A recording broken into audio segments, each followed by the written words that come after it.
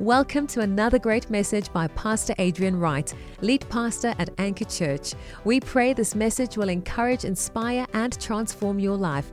Our heart is to share the hope of Jesus with our city and nation. And in Galatians 6:14, he says, "But as for me, I will never boast about anything except the cross of our Lord Jesus Christ." We saw in Colossians 1, verse 28, where Paul said that I preach Jesus. It's him we preach. The message, the person, the finished work of the cross, the gospel, that's what we preach. We preach Jesus, no more, no less, so that we may bring everybody into maturity or into perfection in Christ, that every person may be presented mature and fully complete in this understanding and this reliance and this faith in Jesus. And so he says that I don't boast about anything except the cross of the Lord Jesus Christ. The world has been crucified to me through the cross, and I to the world. I am dead to the world, and the world is dead to me. And what Paul is saying there is not saying that we don't love the people of the world, that God doesn't care, that we are going to walk around with kind of like a religious, smug arrogance, saying we're not a part of you and you're not a part of us. That's the spirit of the world. The spirit of division, the spirit of judgmentalism and self-righteousness is not a part of, those are part of the elemental spirits of this world. It's not a part of Jesus. It's not how Jesus loved and served others. And so we're not talking about the fact that we're supposed to be judgmental. We're not talking about that kind of idea. What we're really speaking about here is something far greater than that. Being dead to the world. I'm going to clarify what it means. It also doesn't mean that you can't enjoy life. It doesn't mean that you can't, go cycling tomorrow on the public holiday or go for a picnic in the park or enjoy creation or have hobbies. It's not talking about that. This is talking about something a little different. I remember when this statement first had a real impact on me. It was during a time of my life. I was about 21 years old, and growing up, I wasn't obviously, like most kids, allowed to ride motorbikes because of the danger involved. But when I was 21, I thought, I'm an adult now. I got a key or a letter or a thing, my 21st birthday. I'm an adult, and I can make a decision for myself as to, what I'm going to do. And so I decided I was going to get into motocross just a little bit, because I'd never had a motorbike before. And so I found a second-hand two-stroke 250 KTM. And I remember going out with friends and riding the Maresburg mine dumps out in the southwest of Joburg over these massive mine dumps and ramping hills. I nearly died several times a day. And because it was, in that age, you're like, I want to be extreme. I want to push the limits, For most young men feel that way. Will never did, If you take Will to the ocean, he just sits on the beach. He says, there's no reason to go into the water. Why would we have to venture into the water with the sharks and all the other things, So I'm still working on him and his adventurous spirit. I have had him out of a game driving vehicle, tracking cheetah on foot once. Tentatively, every time I looked around, Will was falling a little bit further behind. But the point is that in that moment of wanting to be extreme, I did that for a while, and I pushed the limits a little bit, and I realized if I push any further, I probably am going to start getting really hurt or hurting myself properly at some point. And so eventually, after 2 or 3 years, I sold the bike. But in that time, I was watching these FMX riders. It was a big thing, the backflips and the ramps. I used to throw youth events and get guys from Ride Authority, and they'd come and do backflips at the churchyard for a bunch of teenagers and stuff, like risking their lives so that we can be like, oh, that's amazing. But there was one guy that I watched, an FMX rider who was well known at the time, who wrote a bold statement on his helmet. And the statement that he wrote on his helmet was "dead to the world." And I always wondered about that, but it attracted me, the brave nature of this guy to say, I am dead to the world, and I want everybody to realize that I'm just not susceptible to the things that everybody else is going to be susceptible to. Now, what does that really look like, to be dead to the world? Well, it looks like freeing freedom.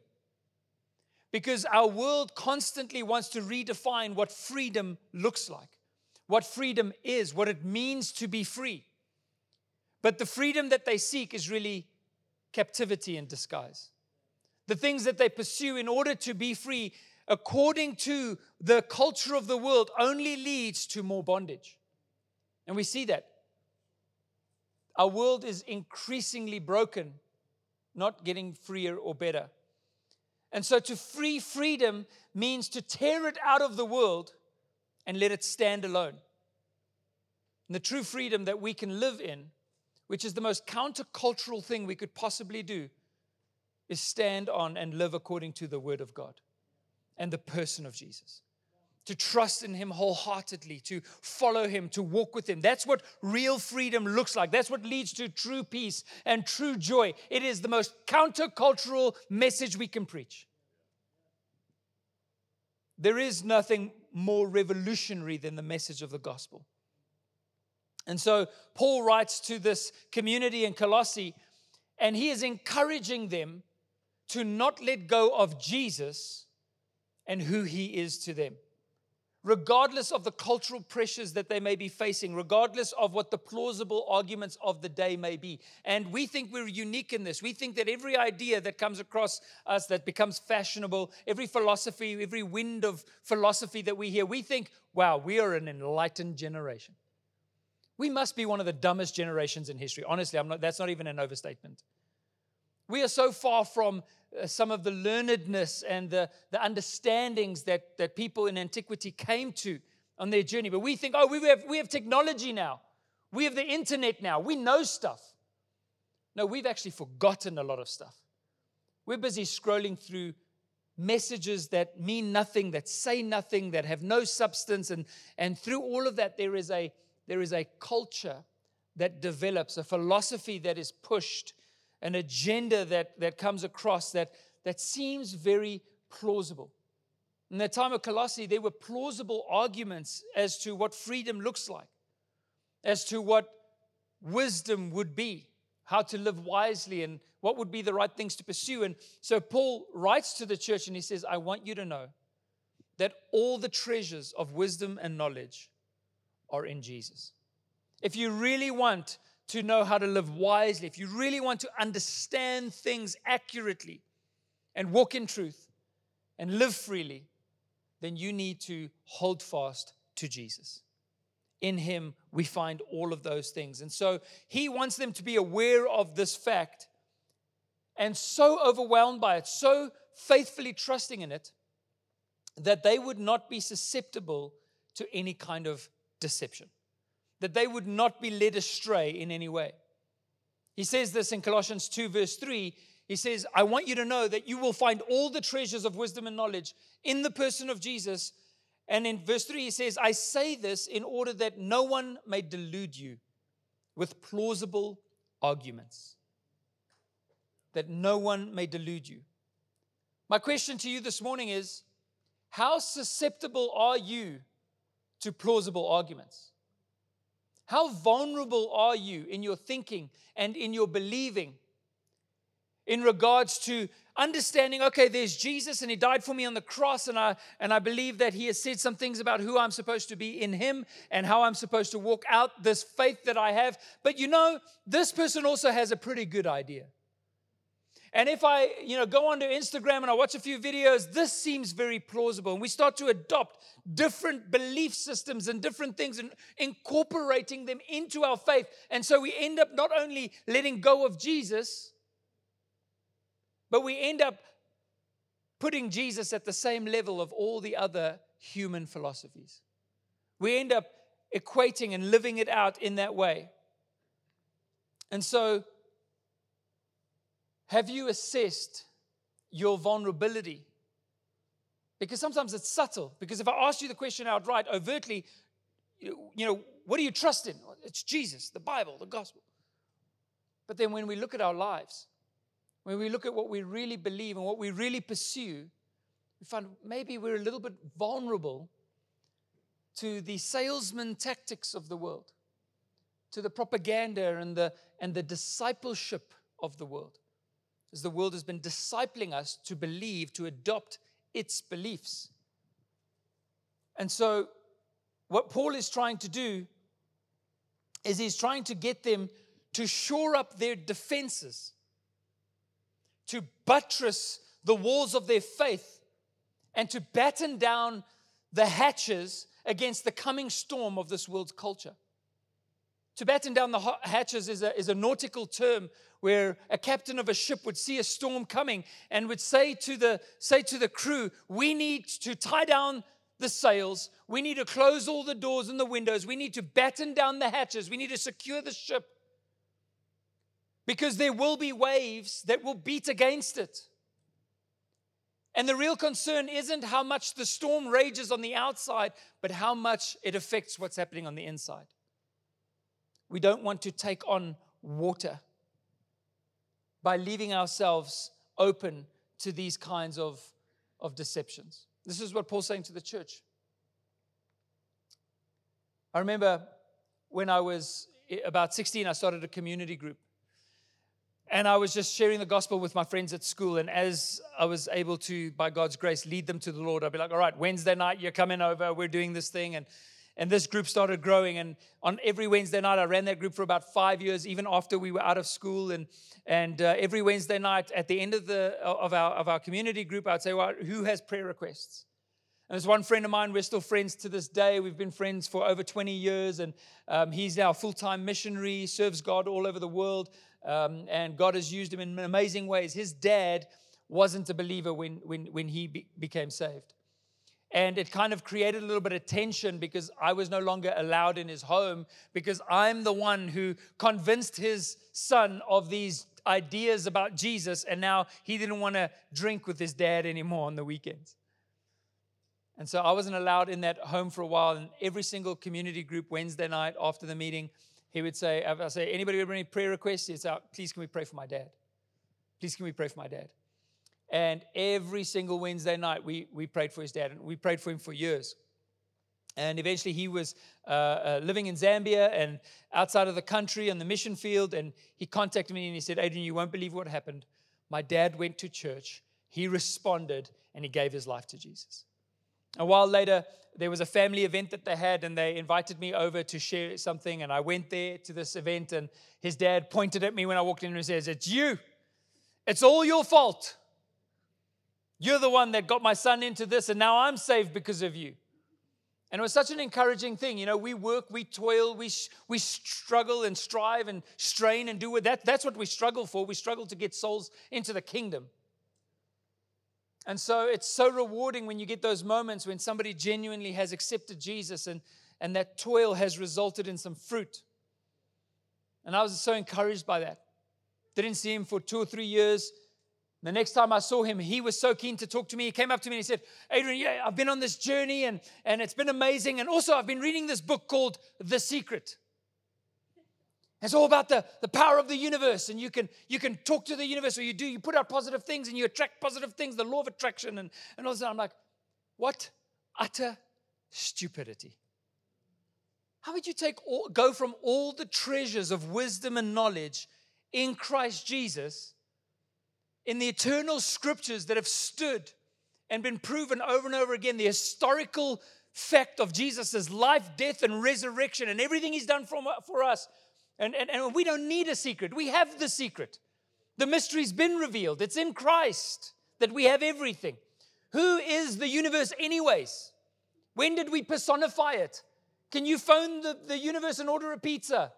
Does it have ears? What would those ears look like? Let's just... You know, and this is what happens. Like Paul is saying, you've received Jesus. I want to say, for God's sake, you received him. Why would you add the secret to Jesus? The law of attraction to Jesus. All the other empty philosophies that do not produce life.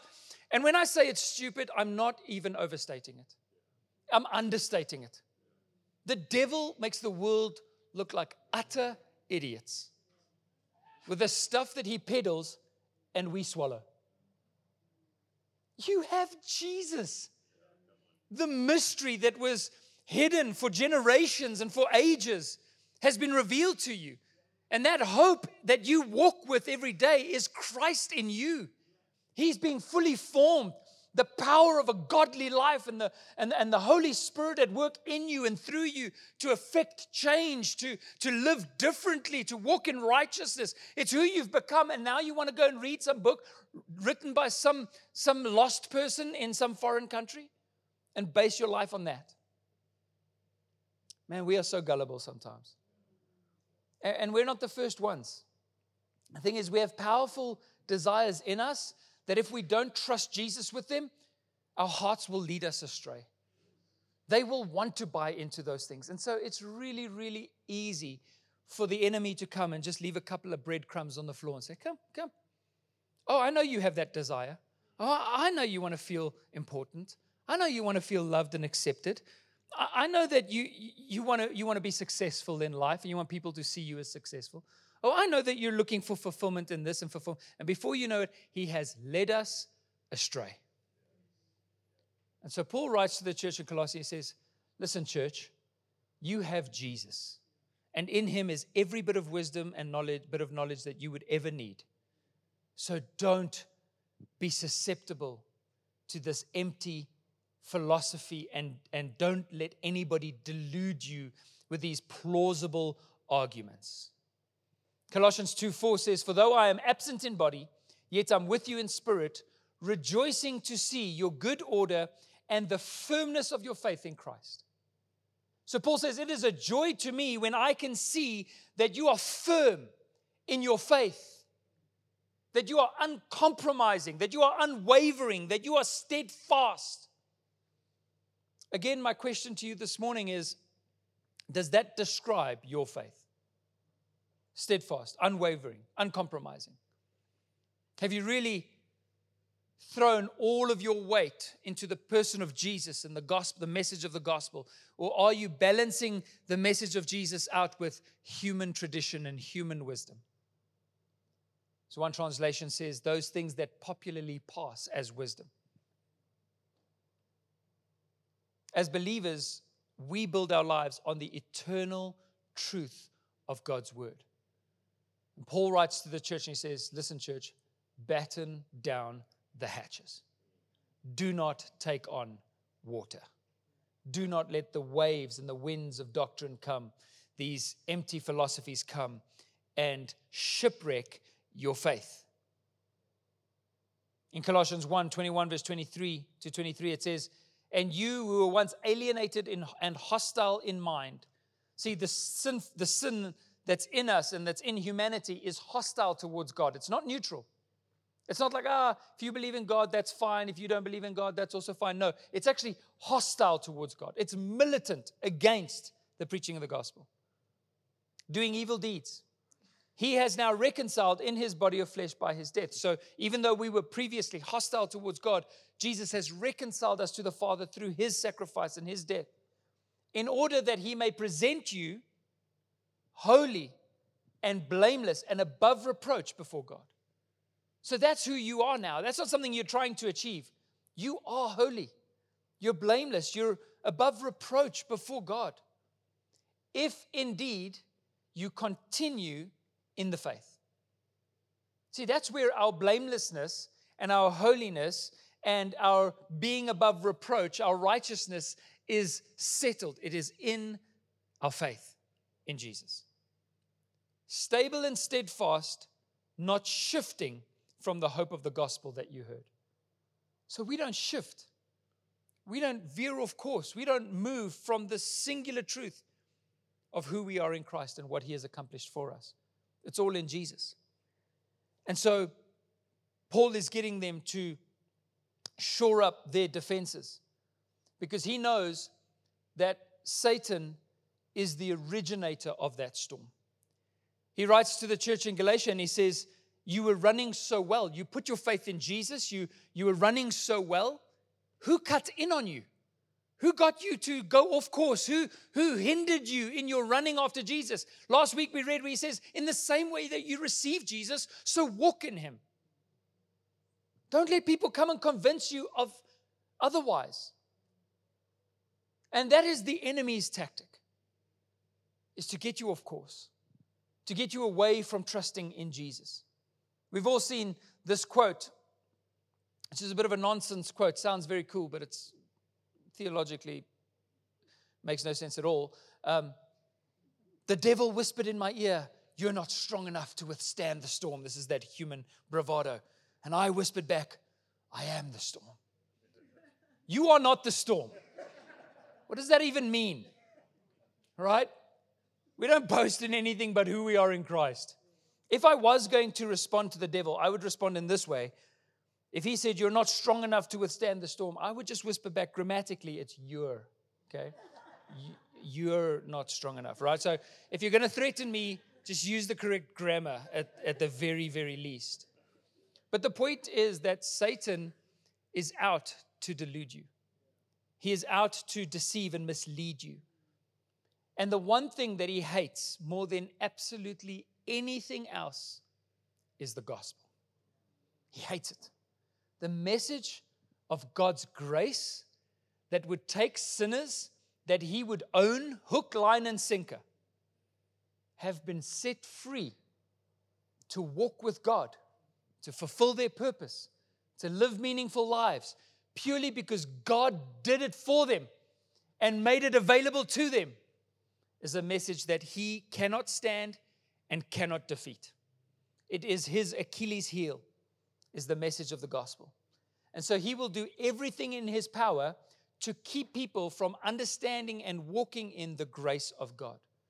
Religion, he's okay with, by the way. He can work with religion. If you say, "Hey, I'm going to be religious," he's like, "We can work with that. That's not so threatening to me. While you're being religious, I'll add in a little bit of pride. I'll throw in some self-righteousness. I'll get you to trust in a little bit of your rule keeping. And before you know it, you've been cut off from Christ." I can work with religion. Galatians 5:4 says, "You who are trying to be justified by the law have been cut off from Christ." You've been alienated. You've become a stranger to Christ. You have fallen away from grace. I used to think that falling away from grace, or when the Bible says, "Look at what height you've fallen from," when Jesus speaks in Revelation, "Look at the height from which you have fallen." I used to think that that meant because I've sinned so badly. But my definition of sin was too narrow. I thought sin was just doing bad things. You know, like what people would normally think of, like stealing and getting drunk, dancing on tables, supporting the bulls, any of those sinful things. I used to think that those were the things. But actually, this is saying, when you are trying to be very good and very religious and trying to justify yourself by the law, you have fallen away from Jesus. Incredible. That's exactly what the enemy wants. And so he'll do anything in his power to keep you from walking in the power and the freedom of the gospel. And so what he does for our world over and over again is that he continually redefines freedom. He takes it and he bends it into a snare, into a trap. Like Peter writes, I think it's 2 Peter 3, where he writes and he says that some have twisted the scriptures to their own destruction. We've redefined the scriptures for our generation. So no, the scriptures didn't mean that, it actually meant this. And we do that to our own destruction. We become caught up in it. And he wants to catch all those who would see a freedom apart from the gospel, apart from Jesus. Again, in Galatians, Paul writes in verse 6 and 7, 6 and 2 verse 8, he says, "I am astonished that you are so quickly deserting him who called you in the grace of Christ." You're deserting Jesus. He called you in grace. And you are turning to a different gospel. Not that there is another one, but there are some who trouble you and want to distort the gospel of Christ. There is only one gospel, and all other gospels are distortions or perversions of the gospel. He says, but even if we or an angel from heaven come and preach any other gospel than the one that you've heard from him, from us, let him be anathema. Let him be cut off. Let him be accursed. Satan will do everything in his power to keep people from hearing the gospel, including you this morning. Everything in his power to seed ideas that are contrary to the gospel about what you need to be free and to be fulfilled. I've seen it so many times when I'm witnessing to people about Jesus. I'm trying to tell people about the gospel. You know, you get those moments where everything comes together and you get to sit with somebody. You just get to share the gospel with them. And you can see that they're beginning to hear you. Their hearts are opening up. And in that moment, so many times I've witnessed, a distraction will come in. The craziest thing will happen. You know, a truck will drive through your living room wall. Something just like someone will fall out of a tree in your yard and break an arm. Your kids will have an emergency, or your boss will phone, or something will happen. But whenever you're trying to share the gospel, the enemy is there to create a distraction. He'll do it in our lives daily as we try to lean into the gospel of God. The same thing happened to Martin Luther. We've been talking about Martin Luther a little bit. I had a bunch more of these books here this morning. They've all been sold out again, which is really awesome. But Martin Luther was a German theologian and reformer who lived in the 1500s and had a revelation of what I'm speaking to you about this morning. The grace of God and how religion had moved away from trusting in Jesus. And so he wrote some letters to the church that got spread far and wide, and he began to publish certain works and certain commentaries on the Bible, and he translated the Bible into German, which was unheard of at the time, and he did all of these things, and it led to one of the greatest revolutions in human history. And so he got into trouble for preaching that message. He got into trouble with the church at the time because he was speaking about the fact that we are saved by grace alone, and that God's word is the final authority, and that even the popes and the councils of the church are finally or are ultimately subject to the truth of God's word. And so for saying this, he was excommunicated, and then he was summoned to appear at a council meeting where he would have to defend or recant on his position. And their hope was that he would recant and they wouldn't have to prosecute him any further. And so they summoned him to what was known as the Diet of Worms. Now, diet was a theological council. It didn't mean what you ate. And worms in English is spelt worms. So a lot of people think it was the Diet of Worms and that people were eating worms when they went there. But really, it's the Diet of Worms, which was this place in Germany where he had to go and make a defense. And he said, it is neither safe nor right for me to go against what God has shared with me, the truth of God's word. Unless you can show me in the scriptures that what I'm teaching is wrong, I cannot recant. He said, here I stand, I can do no other. And so while he was on his way to the Diet of Worms, Martin Luther didn't realize how much, there was no copyright back in the day. Like the printing press had only been invented like 50 years earlier. And so people just copied his stuff and shared it far and wide. And he was shocked to find out as he was traveling on his way to Worms, how many crowds gathered every time he was speaking. But he writes to one of his friends about every place he went to and how the devil tried to create a distraction in each place. At one point, he writes about a town that they came to named Gotha. And the very moment he was at the crux of his message, and he is sharing righteousness by faith with these crowds of people that have gathered to hear God's word. And at that moment, some stones at the top of the tower of the church's steeple that had been there for 200 years through wind and weather, never been disturbed. In that very moment he was preaching that message, they became detached and fell loudly to the ground, distracting everybody from the message. So the devil does not want people to hear about their freedom in Christ. He doesn't want them to know. Another time, the balcony got so full of people that it started to creak, and people started to panic. And they started to actually dig out the pane windows to jump out to save themselves. And again, Martin Luther was convinced this is the enemy. He told them, can you just stand still? The balcony will hold. And it did. At other times, he had issues with his travels, or he got physically sick, or certain things. And each time he knew the enemy does not want the message of grace to be received or to be preached. As the Holy Spirit speaks the gospel of Jesus to your heart and brings the flow of God's power to your life, it's important that you realize that the devil will, without a shadow of a doubt, throw stones. He will bring distraction and diversion. And he does it in two main ways that I want to talk about this morning. Now, we all know that the devil doesn't have a pitchfork. Can we just theologically agree? There are no pitchforks. I know Man United's devil has one, but the devil doesn't have a pitchfork. But if he did, it would have 2 points. If he could throw stones at your faith, he would throw 2 specific stones.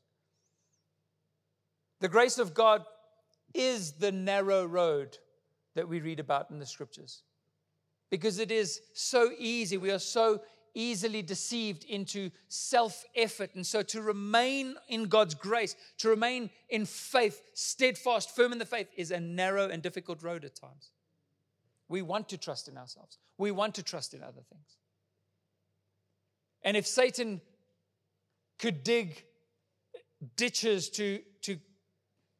for us to fall into, he would dig one on either side of this road. 2 ditches.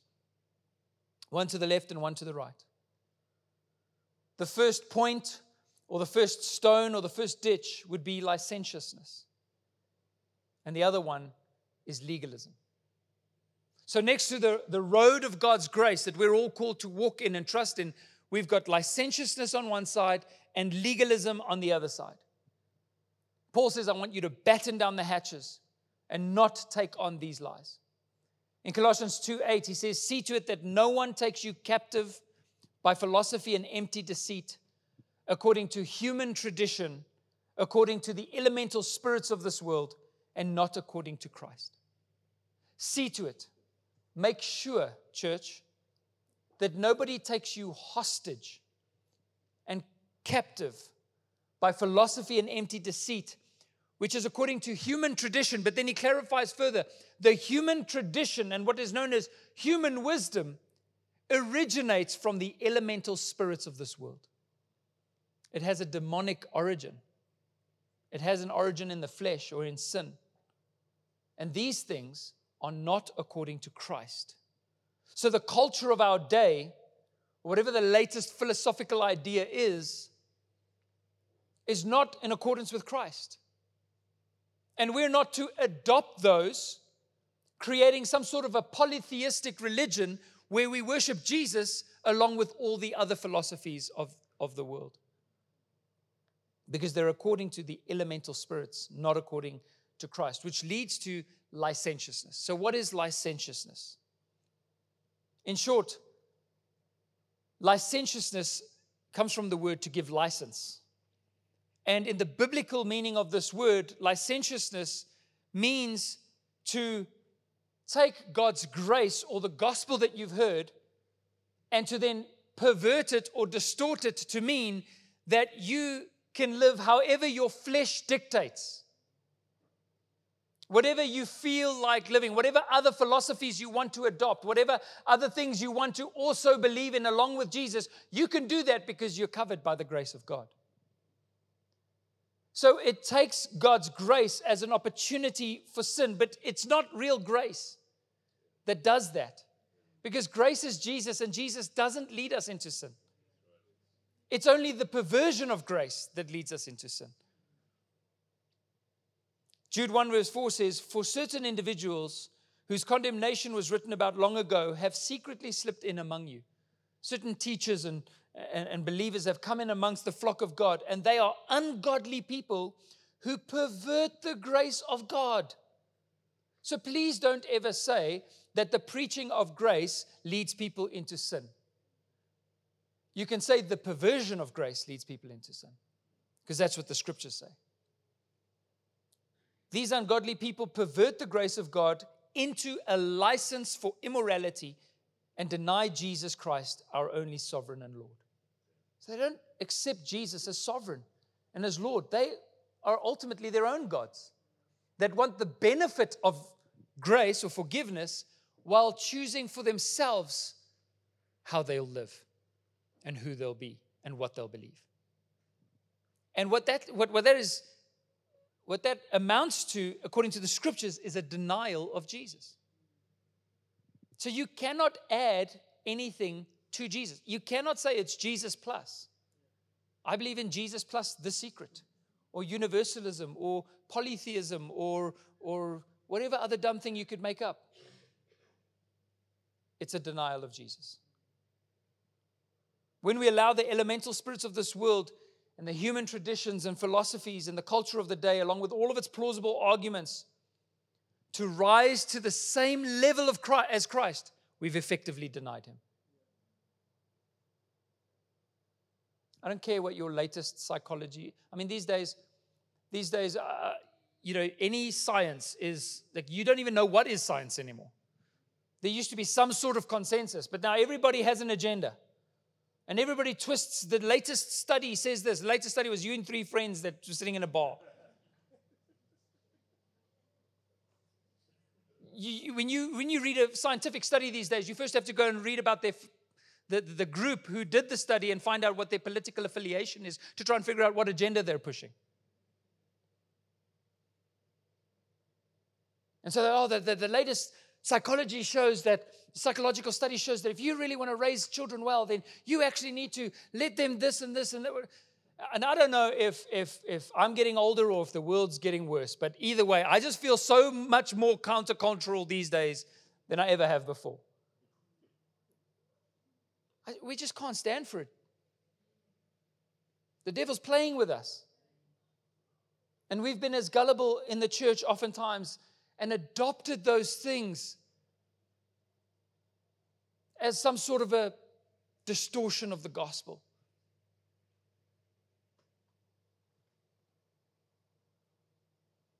We do not raise anything to the same level of authority of Christ. We do not allow our fleshly desires to rival God's authority in our lives. Because if we do, we're taking on water. We're taking on water. And this will be the result. 1 Timothy 1:19, Paul writes to Timothy and he says, holding fast to the faith. There it is again. We hold fast to the faith. Leaning completely on God. Completely, with absolute trust and confidence in his guidance.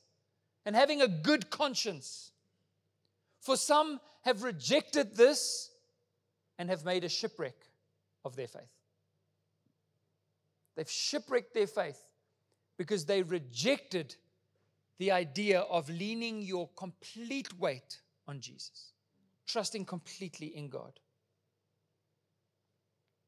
The moment we entertain these additions and we start having many gods and we start making up rules for ourselves. If you're single and you're dating and you're saying, well, I can live with my boyfriend because God's grace will cover me for that.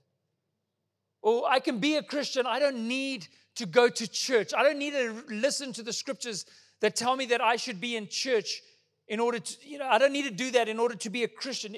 The moment we start playing fast and loose with the eternal word of God, then Jesus isn't really your Lord.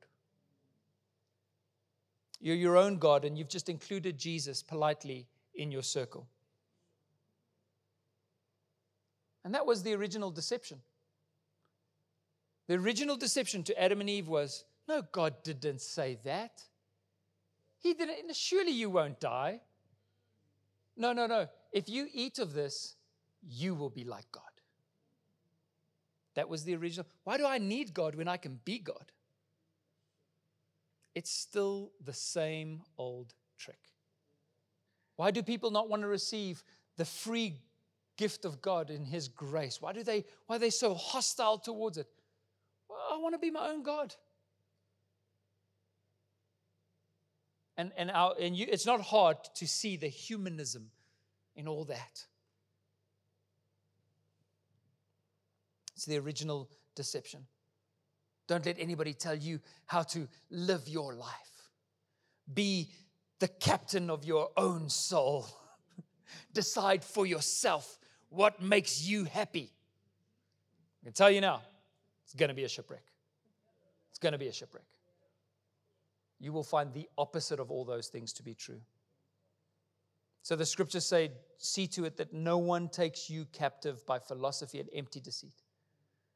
leaning completely on God with absolute trust and confidence in His guidance. One translation says, leaning the entire human personality on God in absolute trust and confidence. Everything that you are. Don't fall for that deception, church.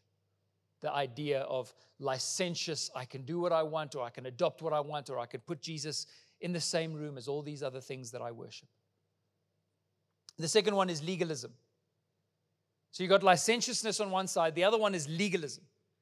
In Colossians 2:13-15, it says, and you who are dead in your trespasses and the uncircumcision of your flesh, God has made you alive together with Him, having forgiven us of all of our trespasses by canceling the record of debt that stood against us with its legal demands. This He set aside, nailing it to the cross. He disarmed the rulers and authorities and put them to open shame by triumphing over them in Him. And this is really talking about the fact that we, as human beings that are sinful inherently, had all fallen short of the glory of God. We had all broken God's holy laws, His standard of righteousness. All of us had broken those laws. There's not a person who hasn't sinned. And the word Satan actually means, from the Hebrew, accuser. The Bible says he's the accuser of the believers. He lives to accuse. He's like a lawyer who stands in court and says, but you broke God's law, didn't you? So you can't walk with God. And I'm sure he would taunt God and say, look at this person. They just sinned again. They're cut off from you. You're a holy God. I know they're unholy, so I own them. You can't have them. In other words, we were all claimed. We belonged. We were slaves to sin and death. And the devil owned us. And he could mess with us as much as he wanted. But the Bible says what Jesus then did was He took that debt that we owed to the law, all the ways, all the things that we had done wrong in breaking the law, and all the debt that we would have had to have paid in order to be made right with God again. Jesus took all of that debt and nailed it to the cross in His own body. And so doing that, He paid the price for our sin. The debt was paid. The word redemption means to be bought back at a price. So He paid the price you could never have paid. And because He did that, He canceled the record of debt that stood against us with all of its legal demands, nailing it to the cross. And by doing so, He disarmed the rulers. This is talking about demonic forces, the devil, the rulers and authorities, and put them to open shame. He stripped them of their rights over us. He stripped them of their claim over you. And so this is the freedom that we get to walk in. That God has made us alive in Him, and He's canceled the record of our debts, and He's disarmed Satan and all these elemental spirits. And so all the devil can now do is go, oh, but you know what? Actually, if you want to really be a Christian, you can't just say you believe in Jesus. No, what you also have to do is you have to fulfill these things. If he can get you to believe that you have to go back under the law, the moment you fail, he'll go, you see, there it is. You belong to me again. He wants to claim you back again by deceiving you into adopting the law for salvation, so that the moment you fail, he can condemn you and make you believe that God has rejected you. That's his tactic. So when we put ourselves under the law, we certainly will fail because we can't fulfill the law in our own strength. And the moment we fail, we'll feel condemned and we'll feel far from God. And that's what the devil wants you to believe. That's his tactic. So Paul says to them in Colossians 2, please understand that Jesus fulfilled the law on your behalf. And you're not dependent on law keeping for righteousness. You are righteous. You have a relationship with God. You can walk in righteousness. It's who you are now. So don't let the devil come and lie to you and condemn you, trying to cut you off from Jesus. Don't let him leverage a debt that's already been paid. So therefore, and this is a big therefore. In Colossians 2:16, he says, therefore, let no one pass judgment on you in questions of food and drink, or with regard to a festival, or a new moon, or a Sabbath. Don't let other people come and create hurdles for you to jump over and hoops for you to jump through in order to say, unless you jump through this hoop, you're not right with God. Because you're right with God in Christ. You know when you go to a wedding and you get seated with people that you don't know? It can go one of two ways. It can be a great night, and you can make new friends, and that's happened to me many times, but it could also go south. And it could end up being a difficult conversation. Or I had one of these moments that went south about 2 months ago at a wedding. We were seated next to a couple, and they looked great, young people, and we were chatting to them and found out they were in ministry at one point, and we were really, hitting it off. We were walking to the buffet to get the food and kind of holding up the whole line because we were talking so much or whatever. And then at one point I was like, oh, what church do you guys go to? They said, well, we go to church on a Saturday. I said, oh, that's awesome. You must be a pumping church, so full you don't even have space for services on Sunday anymore. Now you're meeting on Saturdays. And so I said, so is that like a practical thing, or is that a theological thing? And the countenance of the conversation changed. And the lady looked at me and she said, it's theological. And there's some days where I'll let it go, but this wasn't one of those days. Really? How so? Show it to me in the scriptures. No, it's the Sabbath. We have to observe the Sabbath. Otherwise, you're not loving God the way that God wants to be loved. And if you don't keep the Sabbath, then I'm like, well, then what? I'm no longer a part of Christ? So I was like, okay, so let's open the scriptures. Martin Luther himself said, if you can prove to me from the scriptures that what I've said is wrong, I will throw my own books into the fire. Show me from the scriptures. Where does it say that I need to, in the New Testament, keep the Sabbath? I said, open your Bible again, Romans 14, let's go. One man esteems one day above another, and another man esteems every day alike. Each one must decide and be fully convinced in his own heart how he is to serve God. In other words, if you want to make one day and set it apart in order to worship God on that day, that's a beautiful thing. You're God's servant, not mine. Worship Him that way. That's great. But if I decide that I want to worship God every day and not necessarily behold one specific Sabbath day, but I want to esteem every day and live each day to the glory of God, then I'm going to do that in the way that I serve Him. The point is, it doesn't matter whether you do it on one day or on every day, but the point is that you worship God as your heart leads you. So I'm good with them going to church on a Saturday. Just don't tell me that I have to do it lest I be cut off from Christ. Which is exactly what this says. Let no one pass judgment on you in question of food or drink, or with regards to a festival or a new moon or a Sabbath. I took them to Hebrews 4 and showed them that Jesus is the Sabbath. He is the rest we've been waiting for. These are a shadow of the things to come, but the substance belongs to Christ. Later, I gave him my number. I don't know how that was going to go, but I gave him my number, and he messaged me. And like most people that have adopted a philosophy, he probably got it from his pastor. They live in Krugersdorp, but they go to a very little church somewhere in Pretoria because they have to drive past 10,000 churches to find the one that's preaching that nonsense. And I told him that. And I said, also, if you're going to be faithful to the Talmud, please walk there every Saturday.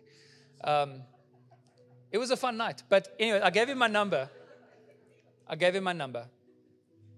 And he sent me a very long WhatsApp message with a lot of things.